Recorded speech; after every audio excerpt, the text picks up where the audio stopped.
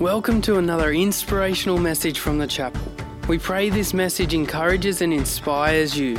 If you would like any more information, check out our website, thechapelcollective.com.au. Good morning, church. You may be seated.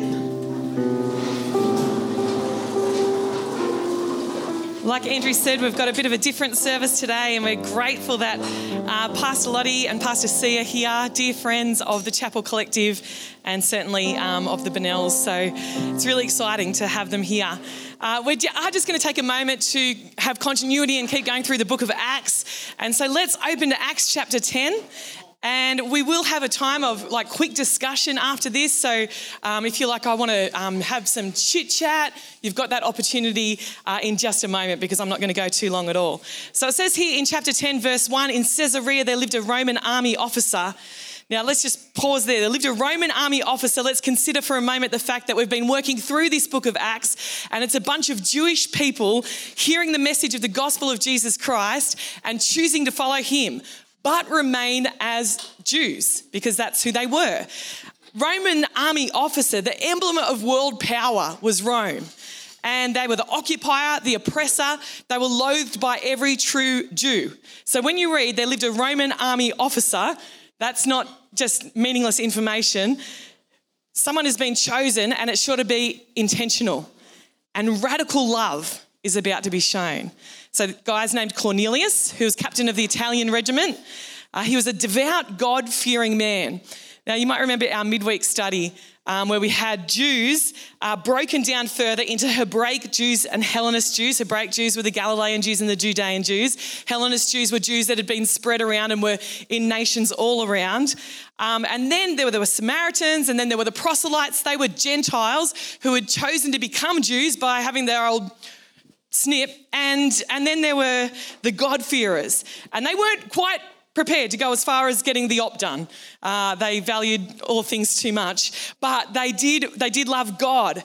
And so I want you to consider that Cornelius is a God-fearer, and he's someone who's been to many nations around him as part of his Roman occupation. He's seen gods after gods after gods, and something in him has said, the worship practices, the rituals, the sacrifices that I see, and this crazy amount of gods isn't cutting it for me, and he decides that he's going to follow the one true God. And so he's a God-fearer. And as we'll see over and over through the book of Acts, this is a missional pattern that Paul follows.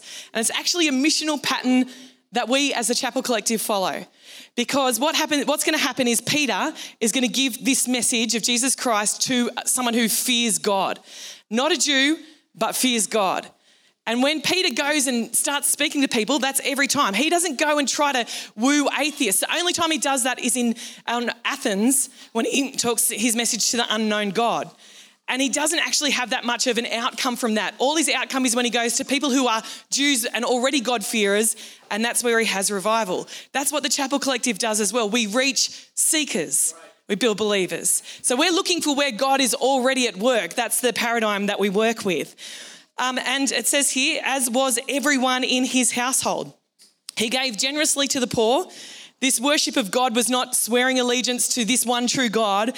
It outworked in his behaviour. And it resulted in a desire to seek God, to obey him, to value what he values, and specifically here, the poor. Let's never forget, Chapel, that one of God's heartfelt desires is that the outworking of our faith in him is that we turn our eyes to the poor. If our eyes are only ever turned to God and us, we've missed a bunch of the equation there. It says he prayed regularly to God. Some versions say always. He truly desired relationship with God. Verse 3, one afternoon about 3 o'clock, he had a vision in which he saw an angel of God coming toward him. Cornelius, the angel said. Cornelius stared at him in terror. What is it, sir? He asked the angel. And the angel replied, your prayers and gifts to the poor have been received by God as an offering. Another version says, thine alms and thy prayers have come up as a memorial before God. I love that. What you do is not unseen. What you do comes up as a fragrance to God. Now send some men to Joppa and summon a man named Simon Peter. He is staying with Simon, a tanner who lives near the seashore. Now you might remember verse 7, as soon as the angel was gone.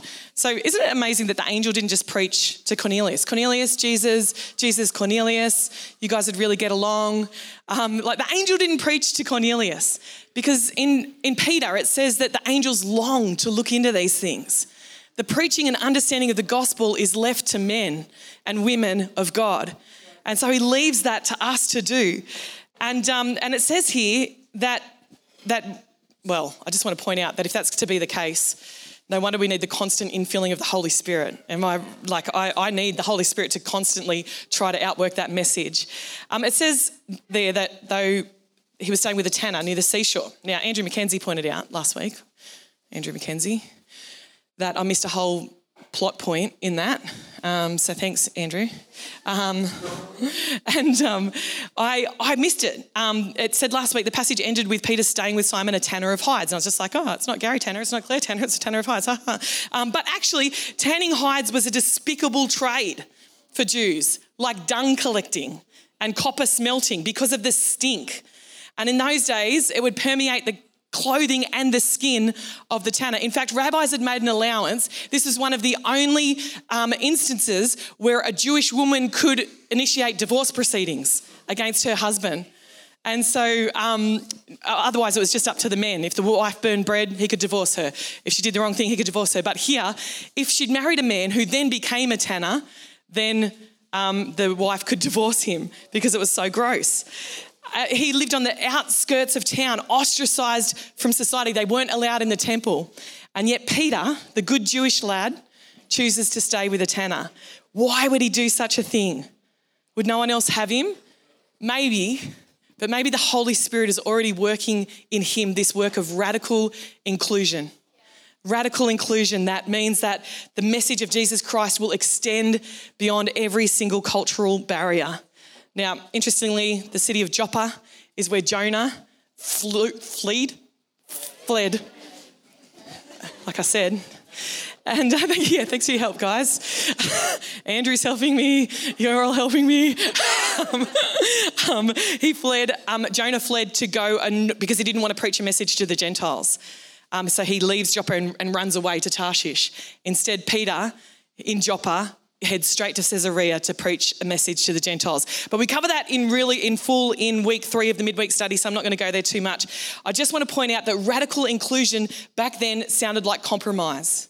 It was like everyone was up in arms because this radical inclusion of the Gentiles, the Jews were like, you can't do that. And so I wonder if we were radically inclusive, if it would make you uncomfortable as well. I wonder who you would put on the outskirts of who we're allowed to reach and who you would prefer to change before they came here. Or are you okay with people coming as they are and that we could love them and that we could be radically inclusive and see what God does? It's very pertinent. Okay. Gentiles received the Holy Spirit. Even as Peter was saying these things, the Holy Spirit fell upon all who were listening to the message. The Jewish believers who came with Peter were amazed that the gift of the Holy Spirit had been poured out on the Gentiles too, for they heard them speaking in other tongues and praising God. Then Peter asked, can anyone object to their being baptized now they have received the Holy Spirit just as we did? So he gave orders for them to be baptized in the name of Jesus Christ. Done. Just like the eunuch, the Ethiopian eunuch. There's some water. Can't I just get baptized right now? They're obviously saved. They're obviously, received the Holy Spirit. Let's just get baptized right now. So speaking of which, there's a font in the auditorium. And if you want to get baptized this morning, we would love to baptize you. We're doing 2 things through the month of November. After every service, we're praying for people to be filled with the Holy Spirit. And we're praying that people would go under the waters. We're actually doing that. That's a physical thing. We're letting people be baptized. We're asking people, do you want to get baptized? And so if you want to get baptized, in just a moment, we're going to have our reflection time where we chat around the tables. I'm excited to be sharing today because I really know that God's put a word on my heart for you and for your church. And it's something that if you're thinking about always, we're always thinking about what do we need for the next step or what do we need in our life right now. And what I've found is that no matter what conclusion you come to of what you need, the thing that trumps it all is a word from God. Because no matter where you're at, I need more resource, or I need more vision, or I need more opportunity, or I need more space, or whatever it might be that you think you need, if God speaks into your situation, he removes every other need that you thought you had. And so today, let's be a people that come with an open heart and spirit, and I know that's who you already are. I'm just reinforcing that, to hear a word from God for our lives today that set us up for the next season. We're coming into the landing of 2022, which for a pastor and a preacher is almost the time to start talking about the next year. Right, we can land this season because 2023 is on its way. The message that God's put on my heart today is titled this: A Spring Clean for Your Soul. One of the things that I look forward to the most in our church calendar is a couple of days that fall at the beginning of September where we put on our church calendar, it's for our internal staff, the couple of days called Lifehouse Spring Clean. And across these 2 days, we bring all our COF staff together and a couple of really keen volunteers, and we spring clean the building that God has blessed us with. We take stewardship over it and we spring clean it. I tell you what, the first year that we did this, like when I say spring clean, it's like a deep clean, right? So the first year we did this, we discovered, or a team was deep cleaning the toilet area, and they discovered that the grout between the tiles in the toilet area wasn't actually black, it's white. Every year we find some new discovery in a space that we clean. Any surface that is paintable, we paint that surface. And as I'm painting any surface, I'm thanking God that he called me to be a pastor, not a painter. And any painter who sees my handiwork is saying yes and amen. When we're fixing the holes in the gyprock, we're saying, Lord, we thank you for the youth ministry that you've blessed our church with. It's a time when we reclaim the space and create order. And without competition, the most enjoyable part of the September spring clean in Lifehouse Church is where we get into the Lifehouse storage area. Does your church have a storage area? Anyone who is internally connected with this church knows, I shouldn't speak for the chapel. In every church that I've been to, I have discovered that any physical space that does not have direct leadership over it will become the dumping ground for everyone else's stuff. Now, I know this to be true in the church, but I see this as something that's reflected in life because this is the same state that my garage can sometimes find itself in. See, the garage in the house that I live in is my space. I am the owner of the garage. If I'm Gollum, then the garage is my precious. And I set the garage up exactly how I like it. You know those racket storage things that you can buy from Bunnings? Mate, every wall in my garage is covered with those. Every container that is in my garage used for storage is the same container, and they're all labelled with exactly what is in that thing. You can walk into my garage and you can find what you want when you want it without having to swim through clutter. I love it when I get to set up my garage the way I want it. But friends, here's the issue that I found. I can set up my garage the way that I want it, but there are other people who live in the same house as me. You might call them family. And what happens over time is that these other people who live with me is they end up with something in their hands, a physical thing, that they once used or wanted, but they find themselves holding this thing and they go, I don't want this anymore. I have no further need for it. So now they have to move it out of their space. And so they come out of their own bedroom or wherever it is they got this thing and they go down to the garage. And do you know what they find in the garage? They find space. And wherever they find space, they go, well, this random thing must go here. I'll tell you, friends, in my garage right now, there is an office chair. Why? My son finished his time at high school, didn't need a desk anymore, didn't want his office chair anymore, wheeled it down the stairs, out the front, into the garage, and said, this looks like it goes here. Right now, in my garage, there is a no longer working printer.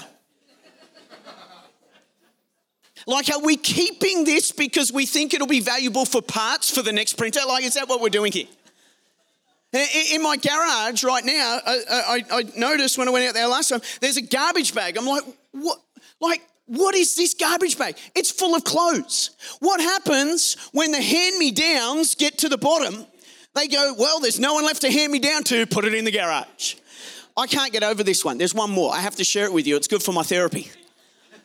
Right now in my garage, there is a baby capsule. You know the ones you put in the car like this, the beautiful little child? A baby capsule for, friends, my youngest child is 12.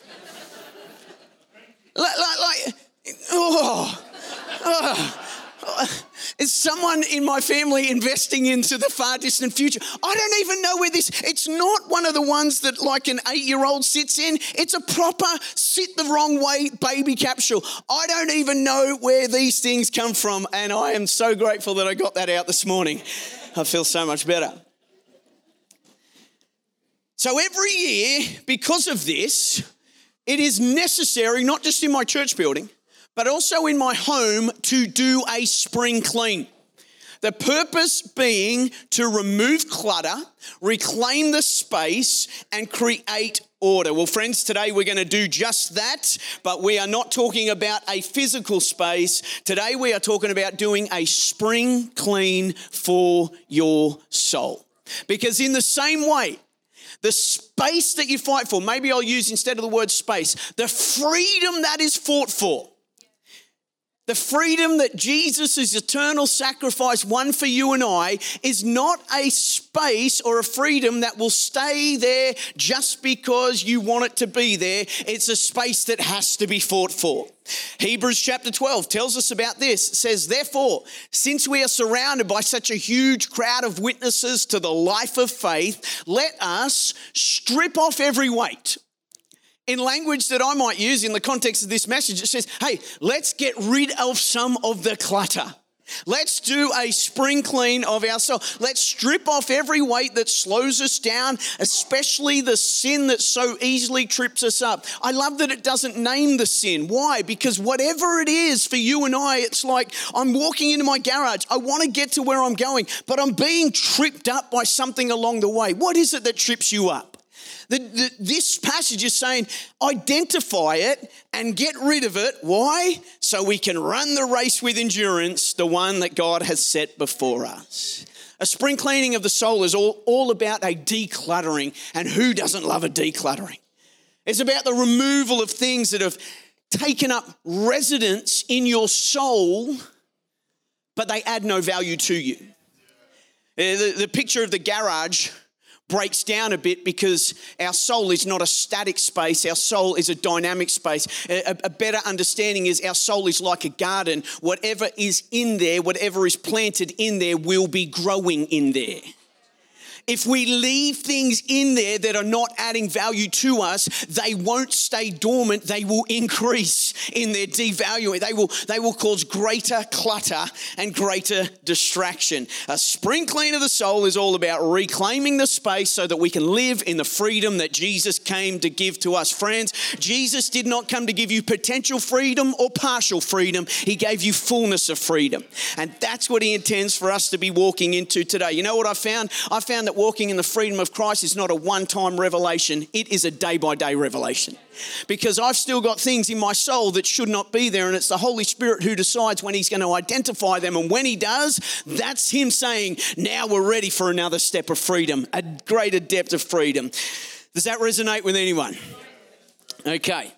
So what I love about God's word is that it's going to reveal something to us today that when I saw this, when I read this passage and it jumped out of the page, as only the Word of God can do sometimes, I realized that I was looking at a spiritual insight that isn't just about the removal of clutter, but also about how we then protect that space, that we keep the space that we fought for. And I'm going to a book of the Bible, which I know is a favorite of your senior pastors at the chapel, and that's the book of Nehemiah. And the book of Nehemiah tells the story about the people of Jerusalem returning after a period of exile of 70 years. They've been in a foreign nation. Now, they return to their city and they find it's in an absolute mess. Its walls are broken down, the doors, the gates are all burnt. There is clutter everywhere. So God raises up a leader, a man named Nehemiah, and he inspires the people with vision to rebuild the walls and reestablish the gates. You might look at Nehemiah as the leader who is taking on the ultimate spring clean. He's like, all right, we are going to reclaim this space. And we're going to jump into the story about halfway through Nehemiah's mission being fulfilled, and it's in Nehemiah chapter 4. The scripture will be on the screen, or you can follow along in whatever way you want. It's reading from verse 6. It says, "At last the wall was completed to half its height around the entire city, for the people had worked with enthusiasm." I love that. But when Sanballat and Tobiah and the Arabs, Ammonites and Ashdodites heard that the work was going ahead and that the gaps in the wall of Jerusalem were being repaired, they were furious. They all made plans to come and fight against Jerusalem and throw us into confusion. Now, what I find so interesting about this passage is that while the city laid in ruins, and while the people lived in those ruins, no one gave them much attention. They were happy for people to live in a broken down situation, a broken down life, a broken down surrounding. It was only when they decided to take on the work and started to see progress in the work that they ran into strong opposition. Here's the insight. The spring clean for the soul is a metaphorical rebuilding of the walls, a metaphorical reestablishing of the gates. We're reclaiming the space and we're bringing order. And friends, I can tell you that when you choose, or as you choose, to continue to clear the space of what this world would like you to focus on and elevate the word of God in your life, that is when you are going to see opposition. Nehemiah's building the walls. When you build the presence of God, when you make space for him, when you give him the authority, that's what the gates are about, right? The gates are about authority. When you establish the gates that God has put, I know it's just a picture, it's a metaphor, but as you do this, you can almost expect opposition. You know, the remnant that calls this people that are returned to Jerusalem in Nehemiah chapter 1, it says that they were living in despair and disgrace. But as soon as we see a turn, and that was fine, let them live there, let them stay there. But it's when they were turning that around, that's when the opposition comes. The reason why I bring that up with you this morning is because the pattern that we see played out all those years ago is the same pattern that the opposition is using against you and I in the growth of our faith today. This word that's about to follow gives us an insight in when we face this kind of opposition, how we can respond with great confidence. And so let's just dig into this passage for a moment. One of the most interesting things that I see in this passage is that it doesn't say that the opposition came to fight against us and derail violently God's plan that we were out working. It doesn't say that. Listen to what it says. It says, plans were made to fight against Jerusalem so that all the people would be thrown into confusion. We just got to park here for a moment. Please don't pass over this insight and just keep on reading, because this gives us an incredible insight into how our opposition is going to try and stop the work that God wants to do in our lives. So friends, first and foremost, let me tell you this. This is something that's going to build confidence in you. Your enemy, the devil, cannot stop anything that God intends to do from advancing in your life. He cannot stop anything that God intends to do. He can be furious with the advancement of God's kingdom in your life. He can be all riled up about it, but friend, there is nothing that the enemy can do to forcefully stop God's power and grace and authority from advancing in your life. Nothing. Isaiah chapter 40, I can see some of you are not sure yet. Stay with me. Isaiah 54 verse 17 says this, but in that day, in that coming day, friend, we live in the coming day because Christ has come and we have the Holy Spirit alive within us. He is not an external power. He is an internal living being. All right, you're with me? The same power, Romans 8:11, that raised Christ from the dead lives in you. This is what we're talking about. In that coming day, no weapon turned against you will succeed. This is good for you. You will silence every voice raised up to accuse you. This is good for you. These benefits will be enjoyed by the servants of their Lord. I love this. Their vindication will come from me. I, the Lord, have spoken. We sang it this morning. The weapon may be formed, but it won't prosper. If you can't sing, sing loud. That's my thing. Except if you've got a microphone, then sing silently. We sang it this morning. The weapon may be formed, but it won't prosper. I don't know how you learned the passage growing up, but I learned the passage growing up this way. And if you've not heard it before, this is an easy way to remember it. No weapon formed against me will prosper. Say that this morning. Just say it with me. No weapon formed against me will prosper. You know, this tells you two things. It tells you one, firstly, there's a weapon. Friends, we don't get to live our life without a recognition that there is an opposition, and that opposition does have a weapon. We can't live ignorant to it. And number two, it tells me that this weapon has no power to stop God doing from whatever God wants to do. John chapter 10, Jesus reinforces this. He says, I give them eternal life and they shall never perish. This is like the prophetic word of Isaiah now being revealed through Jesus' word. He says, I give them eternal life and they shall never perish. He says, no one will snatch them out of my hand. My Father who has given them to me is greater than all. No one can snatch them out of my Father's hand. Friend, the greatest revelation that you can walk out of here with today is that even though there is a weapon that might be formed against you, it cannot prosper. Why? Because you are in the hand of Christ, who is in the hand of the Father. The devil has no authority. He cannot take you out of God's hands. This should fill us with great confidence. The second part of this revelation is equally as important. Because your enemy knows that he cannot defeat you by taking you out of God's hand, he tactfully gives his attention to using one of the only weapons he has with the intent that you would remove yourself from God's hand. He can't take you out of there, so he wants to seed things in the garden of your soul that grow up to become something that leads you out of that place where God says nothing can take you out of my hand. Friend, the only thing that can stop God's outworking his plan and purpose in you is you. Smile at me. I'm your friend. They all made plans to come and fight against Jerusalem and throw us into confusion.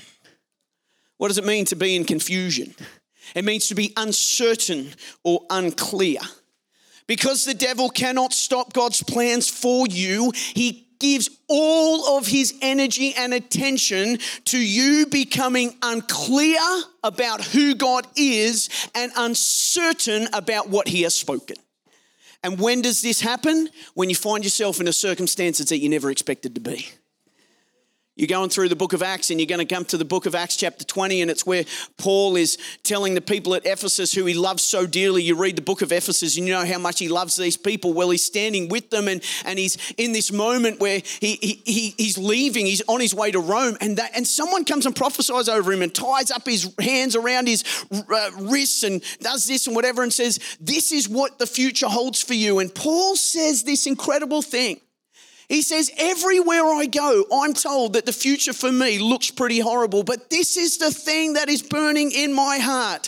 Acts 20:24, not on the screen. My life is worth nothing to me unless I use it for the work assigned me by the Lord Jesus Christ, the work of taking the gospel forward. Friend, when you know what God has spoken, when you're clear on what he has said, I'm beating you today. I am speed preaching this morning. When you know what God has spoken, you don't live in a place of uncertainty and you don't live in a place where you lack clarity. You can be in a circumstance that you have no idea what's going on, but you are not concerned about who God is and you're not doubting the words he has spoken.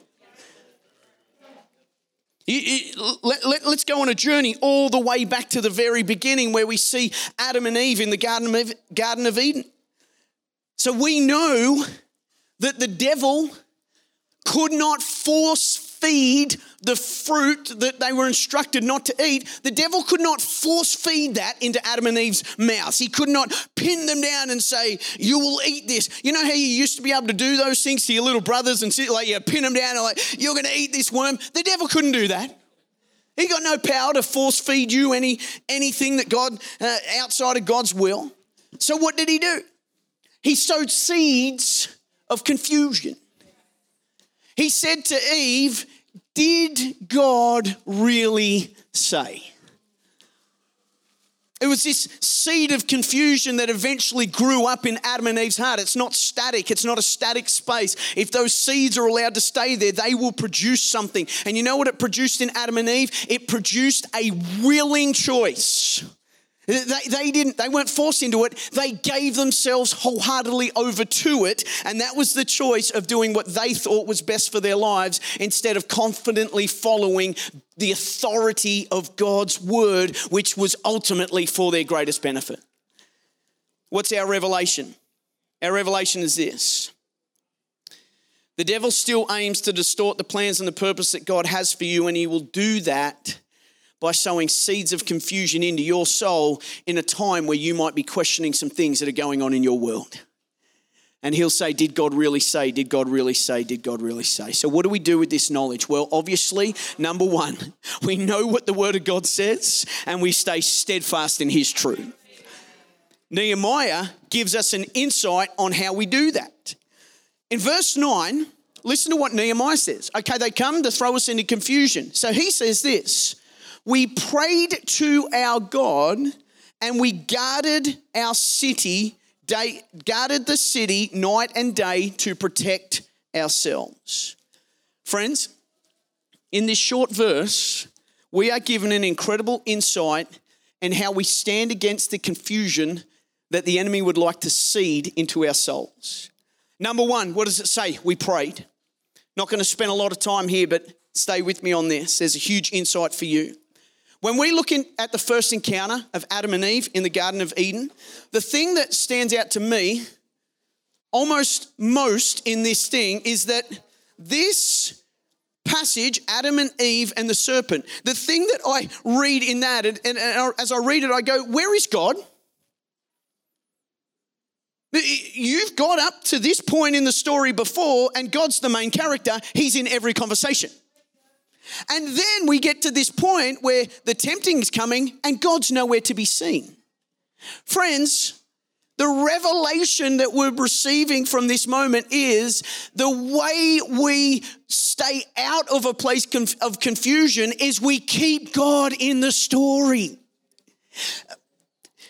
I reckon that's huge. Just let it sit and settle with you for a moment. This is the first part in the Bible where God's not there. Where is God in your story in that place where you're feeling confused? Where is God right now? The thing why it says to pray is because you can't pray from a distance.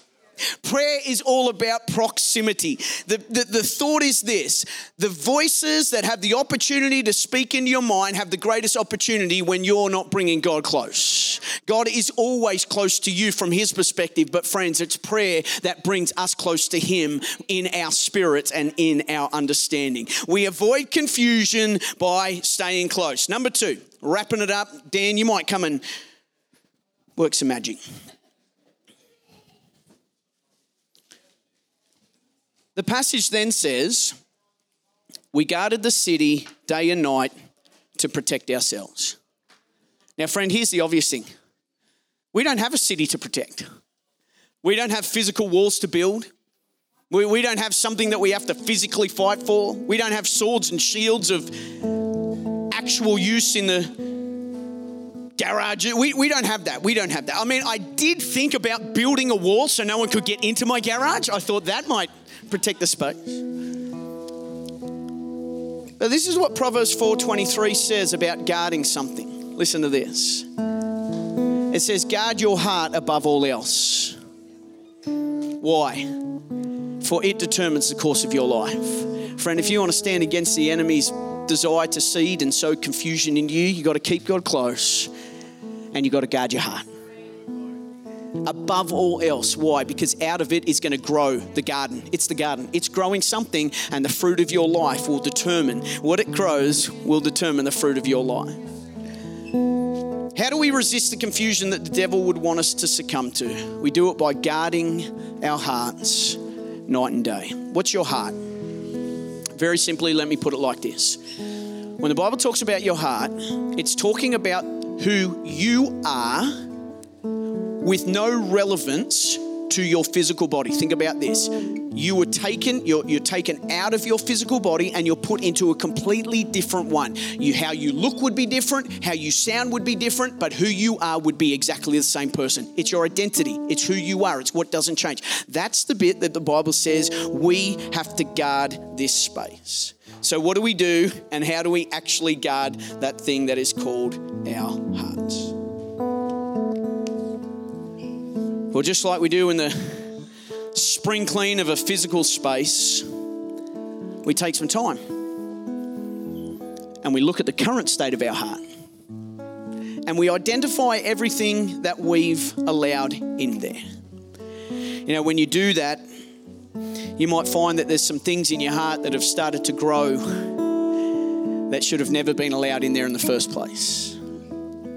Things like unforgiveness, things like resentment, things like entitlement or pride or jealousy. Just let me rattle off some things that are going to make you feel so blessed this morning. Comparison, guilt, shame, anger, offense, greed, selfishness, worry, fear, doubt. Friends, these things are not dormant, static things in our life. They are seeds and they grow. And the fruit that produces will be reflected in the life of freedom that we live. And if we are carrying these things, allowing these things to remain present in the space that God has created for us in our heart, if we allow them to be there, then we will not be living in freedom. So what do? Well, we do a spring clean in that. Yeah, spring's a great time to get into the garden and rip out some things that aren't supposed to be there. Why? So the things that are can grow and flourish. So David says this in Psalm 139. He says, search me, O Lord, and know my heart. Friend, you're not alone. I am putting the responsibility on us in instigating this, but the good news is we're not alone. We're not the ones that carry the full responsibility of this. We are the ones who get to invite someone else in. And so David says, search me, O God, and know my heart. Test me and know my anxious thoughts. Point out anything in me that offends you and lead me along the path of everlasting life or eternal freedom or the life that you've called me to live. You know, when cleaning out any area of storage, you need a framework for thinking about what stays and what goes, and this is the framework. The question that in Lifehouse we ask is this: does this item add value to Lifehouse? Will it help us move forward with the mission and purpose that God has given us on the earth? And friend, you can do the same thing in your soul. Does this attitude, does this thing, whatever it is, does it add value to me? And is it propelling me forward in the life that Christ has called me to live? If it is, it stays. If it's not, it's entangling me. and I got to get rid of it. The thing about the Holy Spirit in this context is I've given him a name. I call him the ultimate clutter destructor. I'm 42 and I'm a dad, so that's what we have to do. We have to make lines like that. Clutter destructor. Here's the thing. When we identify someone to clear out the Lifehouse storage space, we don't want someone who has the gift of nostalgia. Is that how you say that word? We don't want that person. We want a cold-hearted soul. I send in my friend Luke Alcock. Mate, this guy, when it comes to things that stay or go, like I go in there and you have to open a box and see what's in there. If there's a photo in there, it's all over. I will sit there for the next 4 hours and look through all those photos and be like, can you remember? Luke goes in there and says, is it helping us advance in the mission? No, get rid of it.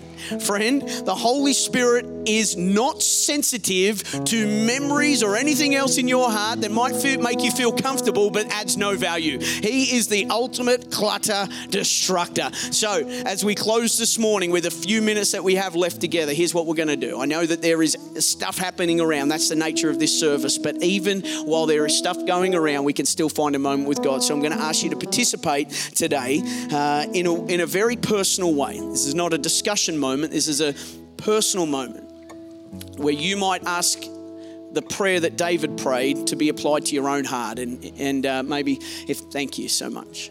This is the prayer, and you can pray it for yourself. God, would you search me today?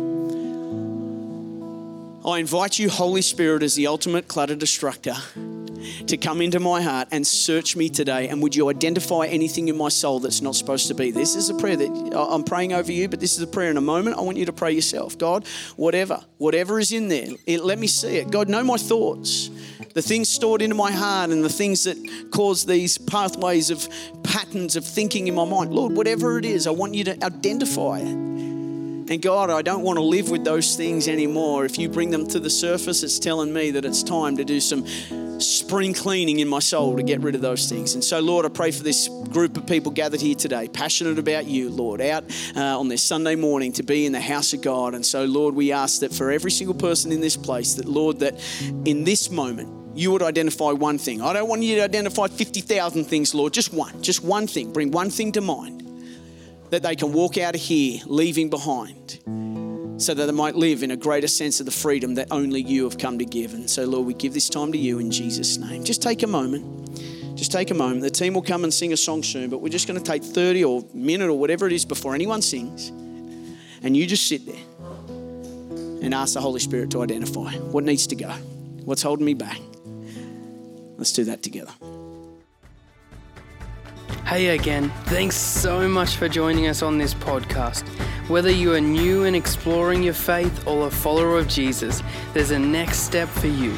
There is always room to grow, more to be done, destiny to be pursued, and people to be reached. So what's your next step? To find out, head over to thechapelcollective.com.au. And thanks again for listening.